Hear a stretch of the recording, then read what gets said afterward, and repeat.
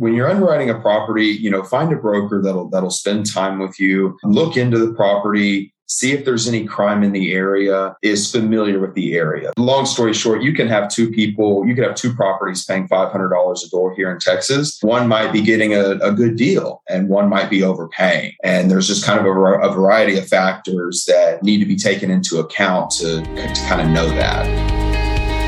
This is your daily real estate syndication show. I'm your host, Sam Rust. With us today is Aaron Kelsoe from Ramey King. Aaron's a broker and consultant for multifamily insurance who helps investors through all phases of a deal, from underwriting through closing. Well-versed in working with a variety of lenders and their insurance requirements, which gives him the necessary expertise to be able to anticipate problems before they arise. Aaron, welcome to the show. Thanks for joining us today. And thanks for having me, Sam. I appreciate it. So, Aaron, as we look over the landscape of multifamily, the industry, it's always changing. It's always moving, different factors that we have to respond to. But over the last 5 years, the insurance markets have changed drastically. I feel like I talk to my agent and my carriers about every 6 months, and I have my breath taken away every single time. I'm curious, as we get started here, could you give us kind of an overview of the insurance market and why we are where we are? I know you're based out of Texas. We own a lot of stuff in the Rockies, but as best you can, kind of share with our audience what's happened in insurance markets the last couple of years. Why are rates climbing like they are? And is there relief in sight? Yeah, so there's no doubt about it. Rates are up across the board, especially here in Texas, obviously. And this is mostly due to the weather problems that we've had. So in Texas, back in February, we had that winter storm that paid out about $15 billion in damage. We got the wildfires out in California. And then last year was, I believe, the most active Atlantic hurricane season that we've had on record. Aside from that, and then COVID happened, you kind of have this supply and demand issue with materials and labor that now your reconstruction costs are up. There's been a lot of times where you have to increase the coverage at renewal to kind of keep up with where the market is to make sure that your clients are adequately insured. And not even property coverage, Sam, it's also the liability. So we've had claim payouts increase over the years. A lot of insurance companies, they want to avoid the cost of going to court, and they just won't even fight it and they'll pay. I had one of these recently where I had a client and we knew it was a fraudulent claim, and the insurance company, and I tried to explain this to the adjuster over and over again, and the insurance company just kind of explained, look, it's just easier for us to settle, especially with court costs, and that can go on forever. And then also, the exclusions are starting to become more common, where insurance companies are kind of protecting themselves instead of their insureds, which is what they were created to do. And so that's just kind of why we're at where we're at, the weather patterns that we're seeing, and also, kind of the increase in court settlements over the years have kind of affected the rates across the board. You mentioned exclusions, and that's something I wanted to quiz you about a little bit. In Colorado, we've seen an uptick in carriers who have a separate wind hail deductible. So it's not quite an exclusion, but maybe you have a $25,000 property damage deductible, but you've got like a 3 or 4% wind hail deductible because those are significant events for us out here. I would imagine you're seeing a lot of that in Texas, but what are some common exclusions, or maybe exclusions that are becoming more common that you're seeing carriers start to push out into the marketplace? Yeah, so one of the main ones is assault and battery exclusion, or even a sublimit. So essentially, instead of giving you the full $1 million on your general liability, what they'll do is they'll, sublimit it to, let's say, $100,000 per occurrence or $300,000 per occurrence. As an owner, if somebody was to be assaulted on your property and sues you for saying, hey, you didn't provide enough lighting on the property, you put me in danger. And I typically start to see these when the area has bad crime. I use a couple of different crime sites. I'm underwriting a property, but every carrier is kind of different. Some of them will say, no, this one came back fine. And then another carrier will say, no, we have to sublimit the assault and battery. And then I'll try and get that increase for additional premium. So assault and battery is a very common one. Also an animal exclusion. That's another one one that, we're starting to come across a lot. Punitive and exemplary damages exclusion. And so if you're found, guilty in a court of law and the judge wants to make an example out of it, that's why it's called exemplary, because they're essentially they're making you pay so that others, kind of learn a lesson and don't do what you did. That's become a common exclusion. One that I've seen recently come up more common over the past few years was actually called a habitability exclusion, if I can say it right. This is essentially where you can get sued. A tenant can sue an owner by saying, hey, you didn't provide livable conditions for me. Now we're starting to see insurance companies throw in exclusions in that regard. And so you always want to consult with your broker and make sure that you're using a broker that makes sure you're covered with these exposures. I can't tell you how many times I've come across people that didn't know they had an assault and battery sublimit or even an exclusion. Obviously, the policy was cheaper, but when things are cheaper, it's usually for a reason. And then another one that I've seen is an insect exclusion. So bed bugs. There was actually a family out in California that was awarded $1.6 million from a bed bug lawsuit. Sounds punitive and exemplary to me, if I were going to use those terms correctly. It does. But yeah, I read up on it actually, and it kind of just goes to show that sometimes those things that you think aren't really a big deal can cost you millions. And so you want to make sure that you're protected correctly with your insurance company. Maybe we can talk to the folks who are beginning their syndication path or looking to get into deals themselves. There's a lot more than meets the eye that goes into insurance. And I think working with a specialist is part of the process, but there's a lot of these hidden gotchas that can creep out. So when you're starting a process, when you're evaluating a property, how do you underwrite from an insurance perspective? Especially if you have an LOI on it, you don't have any loss run data, anything like that. You're kind of just working with what you can find in the public domain. Where do you encourage people to do their due diligence as far as researching your insurance costs ahead of time? My number one answer to this is don't. Find a broker, find somebody that kind of specializes in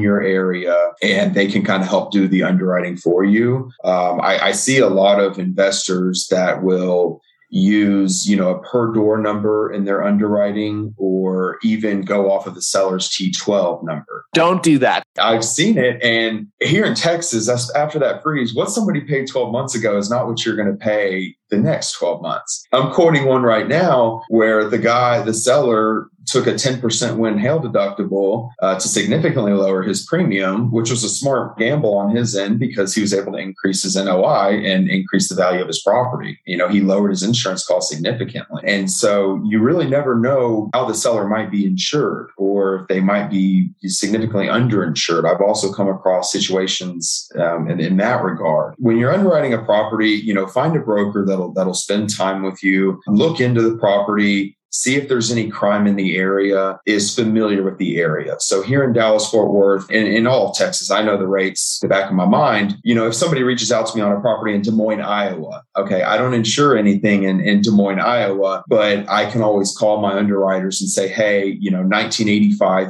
year built, assume no claims. What kind of rates are you kind of looking at? And then I can give them a solid ballpark estimate on what they're going to pay. Long story short, you can have two properties paying $500 a door here in Texas. One might be getting a good deal and one might be overpaying. And there's just kind of a variety of factors that need to be taken into account to kind of know that. That makes a lot of sense. There's a lot of high impact areas generally. We're talking the flood zones, things like that. But what are some other things that you want to be looking out for just in a general area when you're moving in and looking at crime is something you've mentioned? Any other items that folks should pay attention to? Yeah, so crime and flood zones are kind of the main ones. And obviously claims in the area.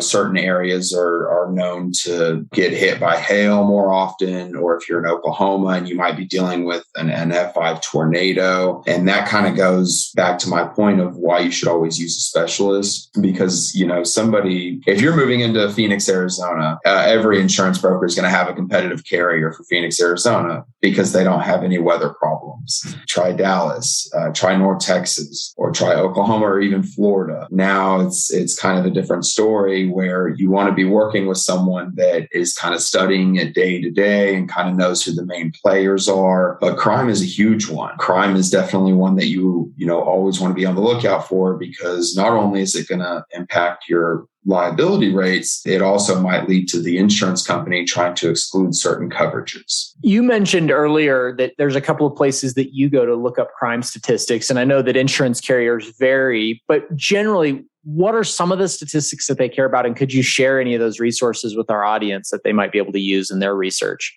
Yeah, absolutely. So one is called, Community Crime Map is one that I use. CommunityCrimeMap.com is the main one that I use. And then also bestplaces.net/find, kind of my two go-to options where I look for crime. And that could be anything. That could be a robbery, an assault, even a murder.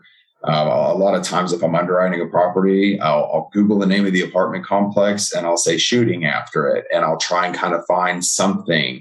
And there was one I quoted in San Antonio that actually they found a body in the dumpster behind the apartment. It always helps to kind of do your due diligence and see what you're able to find. There's a lot of product out there that's lent on by the agencies. And I'm curious from an insurance perspective, if you know you're looking at a property that has an agency loan on it, can you make some really broad assumptions about the type of coverage that they have on that property currently because of the commonality of guidelines among agency loans? When I was prospecting, like on Yardi, and you see that somebody's with, Sabal or Arbor, then I'm kind of able to know what their requirements are. That's a huge thing because I've had investors tell me, you're not going to come back to me and say, oh, your premium increased because of your lender. Sorry. Over time, early in my career, yes, that would happen. Sometimes you have to fall on your face early before you truly become an expert. But once you start to work with done acquisitions with a variety of lenders, you'll kind of know, hey, lender X requires 18 months on the loss of rents coverage instead of 12. So I'll go ahead and make sure my quote includes 18 months. Lender Y requires a higher umbrella and kind of things of that nature where you can kind of be more prepared. And that kind of goes back to my point of why you should always just use somebody who does it on a day-to-day basis. We hate using insurance, right? It's there in case, but there are those moments where it comes into play. And sometimes it happens at the most inopportune times. How would you advise somebody if they're in the middle of a transaction and, for instance, a building catches fire and maybe 20% of your units are offline and you're under contract? There's the legal side of that. What does the PSA say? What's the casualty clause, et cetera? But just as you're trying to figure out damages and insurance and is the claim assignable, is there anything from an insurer's perspective that you would advise people to look for or engage in as they're trying to just figure out that process? An open claim is a deal killer for a lot of carriers, especially depending on the size. So what I would definitely advise is see if that carrier will agree to stay on the property for the buyer, the same carrier that insured for the seller. That's the first thing I would advise. Now, regarding the proceeds, if that's not the case, it'll probably push your closing, but you're going to want to look into having that claim closed before you take ownership, because we all have carriers that open claims, but your first year insurance costs, might skyrocket just because of that one open claim. And I've had situations where proceeds were given to the buyer to make the repairs. So I've seen that before. Typically, you want to make sure that claim is handled before closing happens and it's closed. Kind of, what you explained to me. Yeah, there are those very unfortunate events where you're already under contract, something happens. That's why we have insurance ultimately, right? Is for that protection, for that umbrella, for the rainy day. Exactly. Well, as we get close to winding up here, Aaron, I'm curious if you could share with us maybe some way that you've improved your business in the last 6 months that we could take and apply in our businesses. Well, obviously networking, that's kind of for most careers, but especially real estate investors. I've realized the value that networking can bring to them. I've introduced some of my clients to some of my other clients, and then now they're talking about working on a deal together. That can be very helpful, and just staying on top of things. And another way that you kind of improve your business is put yourself out there as much as you can. What I've been doing is you guys can come off like consultants to your passive investors. I come off as a consultant to my clients. I advise them what they need to do, even if that's not in my best interest sometimes. I've lost deals in the past because I said, you need to see if you can stay on that management company's master policy, because with 2 open claims, I'm going to be significantly higher. I would rather lose on that one deal as the insurance broker than lose the trust, and hit them with a premium quote that is twice what they were expecting to pay. Just being honest, upright, and always trying to consult people for what's in their best interest. I think that operating in integrity is really important. And we all give that lip service. I don't think there's anybody that goes into the world thinking, or very few people that say, I'm not going to act in integrity or be honest. But that temptation is there, right? We all want to make that sale in the moment. We all want to raise that extra 50,000 or whatever it is, but making sure that you're doing it completely above board, completely ethically is very important. Really appreciate you joining us today, Aaron. If folks have more questions about insurance, or they're looking at their policy and they just want to learn more about that side of our business in multifamily, how can they reach out to you? So I can be reached at